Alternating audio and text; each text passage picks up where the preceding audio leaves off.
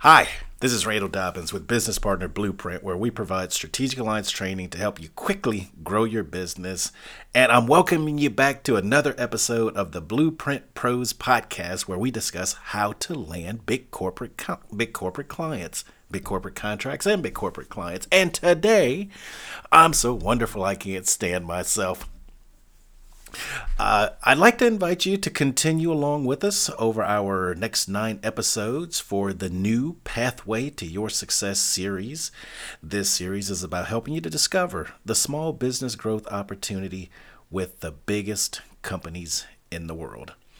The series will walk you through various issues such as corporate contracts versus government contracts, how to use corporate contracts for legacy business growth, and what does that mean? What do large companies buy?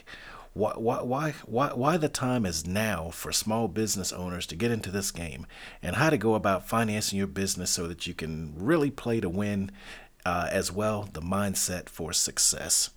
And today we're going to talk about topic number 2, the corporate opportunity, the corporate procurement versus government procurement.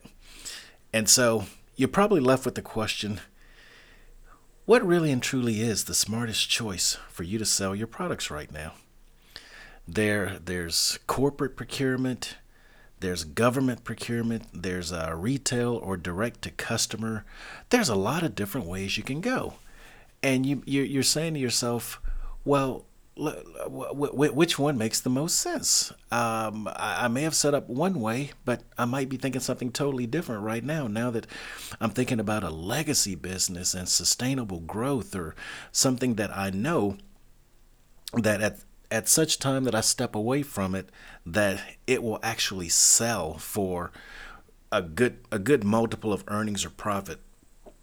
If you recall, I told you in the last episode that the biggest challenge that we small business owners have, or that you have, is that we build these businesses, but they never really sell for what we think they should sell for. Right now, the history is you probably have an idea in mind of what you're going to sell your business for, and you're going to be lucky if you get 50% of that value. So the question becomes, well, are there things you can do that helps you to get 100% of what you think you can sell it for? And a large part of that has to do with which markets you're in and how consistent is your business. So let's talk about corporate versus government. And I want you to think of it this way. I want you to think of it as you making the decision you want to fly. And you got to bear with me here for some of you that are afraid of getting in airplanes, or if you're afraid of getting in an airplane or that kind of thing, just bear with the analogy here. Just go with me. So imagine you want to fly. And right now, you can buy a whole host of things. You could actually buy a helium balloon. Now, the helium balloon, that's a lot of work. And it's not going to really get you someplace any faster, or that fast at all. And it's probably not going to take you that high. And there's a lot of risks associated with it. And then you say, well, maybe I could learn how to fly helicopters or recreational planes. And it's like, well, a helicopter will only take me up so high, and I've got some it's only going to take me so far before I need to refuel it, and I can't really, put a lot in it. And then you might say, well, maybe I need a jet. And so now you're left with private jet or commercial jet. But you think about it, it's like, okay, that thing can get you to a really high altitude. It can fly for a lot of hours, 4, 5, 10 times faster than a helicopter. Shoot, probably 200 times faster than a hot air balloon. And we're talking about airplanes that get up to 600 miles per hour, something crazy like that. 650 miles per hour is what they're rated at. And so, really and truly, if you're trying to go, across the ocean, if you're trying to go from one end of the country to the other end of the country, and you're talking about doing that in 3.5 and 4 hours, whereas if you do it anything else, it could take days. It's like, wow. So think of your choice between corporate procurement and government procurement almost like the difference between riding in a helicopter that it can only take you so fast and it can only take you up so high, 10, 15,000 feet in the air, versus a jet that can take you to, 40 and 50,000 feet and travel, upwards of 600 miles per hour. And that really and truly is kind of the way you're looking at it. A number of people will go with government. You may choose government procurement because the rules are pretty much the same for everybody, for the most part, in general. And let's talk about what's really geared for you, the small business owner, for government procurement. We're not going to talk about the exceptions in this episode because there are exceptions, but they're not going to apply as much to your business right now. So the thing to keep in mind with government procurement is the rules are pretty much the same for everybody. They have set aside some money for your business. And if you decide that that's a business you want to pursue, then it makes a lot of sense. It will actually, an airplane, a helicopter gets you in the air, right? It gets you in the air and you're flying. You learn the basics of flying, or a small plane, in this case, a small recreational plane. You learn the basics of flying. You learn what it takes to be a good pilot. You discover the rules of the game and all those other kinds of things. And so government contracting actually makes a lot of sense if you're just now starting your business. Government contracting does have some limits. If you go towards 8A certification, then they limit how many years you can maintain an 8A certification, in which case you then have to compete for government business like the bigger companies, which can be a good thing. But, the government, their procurement process is 100% transparent. They will share with you who's for intelligence related and non-defense related activities, or non-clearance related activities. They'll tell you who all bid. They'll tell you the prices of people that bid. They'll tell you the price of the winning bid. And so they pretty much have detailed requirements. The requirements are exactly the same for everybody. If somebody comes in with a better idea, they'll send that back out and share with everybody and have everybody quote on that. And so the playing field really and truly is rather even. So if you're building your business and you're looking to just understand the basics of running the business, because getting the contract is not really the bigger issue in business. It's knowing how to successfully execute against the contract so that you can successfully get contract number 2, contract number 3, contract number 4, contract number 5, and just keep it going like an engine. That's the trick, okay? And so that may actually be a smart thing to do if you're looking to cut your teeth or really and truly just get your business going to a point where it's repeatable and it's sustainable. The basics of building a business. Now, corporate procurement, and then specifically supply chain contracts. That one is a little different. That one, unlike our helicopter, or more precisely our small plane, our recreational plane, the one that we take out on the weekends, the opportunity with corporate procurement is huge. Okay. In this case, there's no limit to how many years you can have the contract. And depending on what commodity you're offering or what product or service you're selling, there's no limit to how big you can grow with the company. And there's no limit to how many different companies you can sell to. So when you start talking about government versus corporate, you're really and truly talking about two different games. The other issue that you run into with corporate procurement is not as much about the same degree of transparency. And the primary driver behind that, and I want you to think about it this way: if you're the government and your income is paid by taxpayers, then you need to have a system that is accountable to the taxpayers, in which case anybody pays taxes should be able to see what's going on so that they can say, hey, my business got a fair shot, my neighbor's business got a fair shot, my son, my daughters, my wife's business, my husband's business, my brother's, my sister's, aunt, uncle's business, they all got a fair shot, and anybody can look at that. We talked about it being transparent. If you're a corporation, then it needs to be transparent to your shareholders and stakeholders. And it's typically internal, but it does not need to be transparent to your competitors. You with me?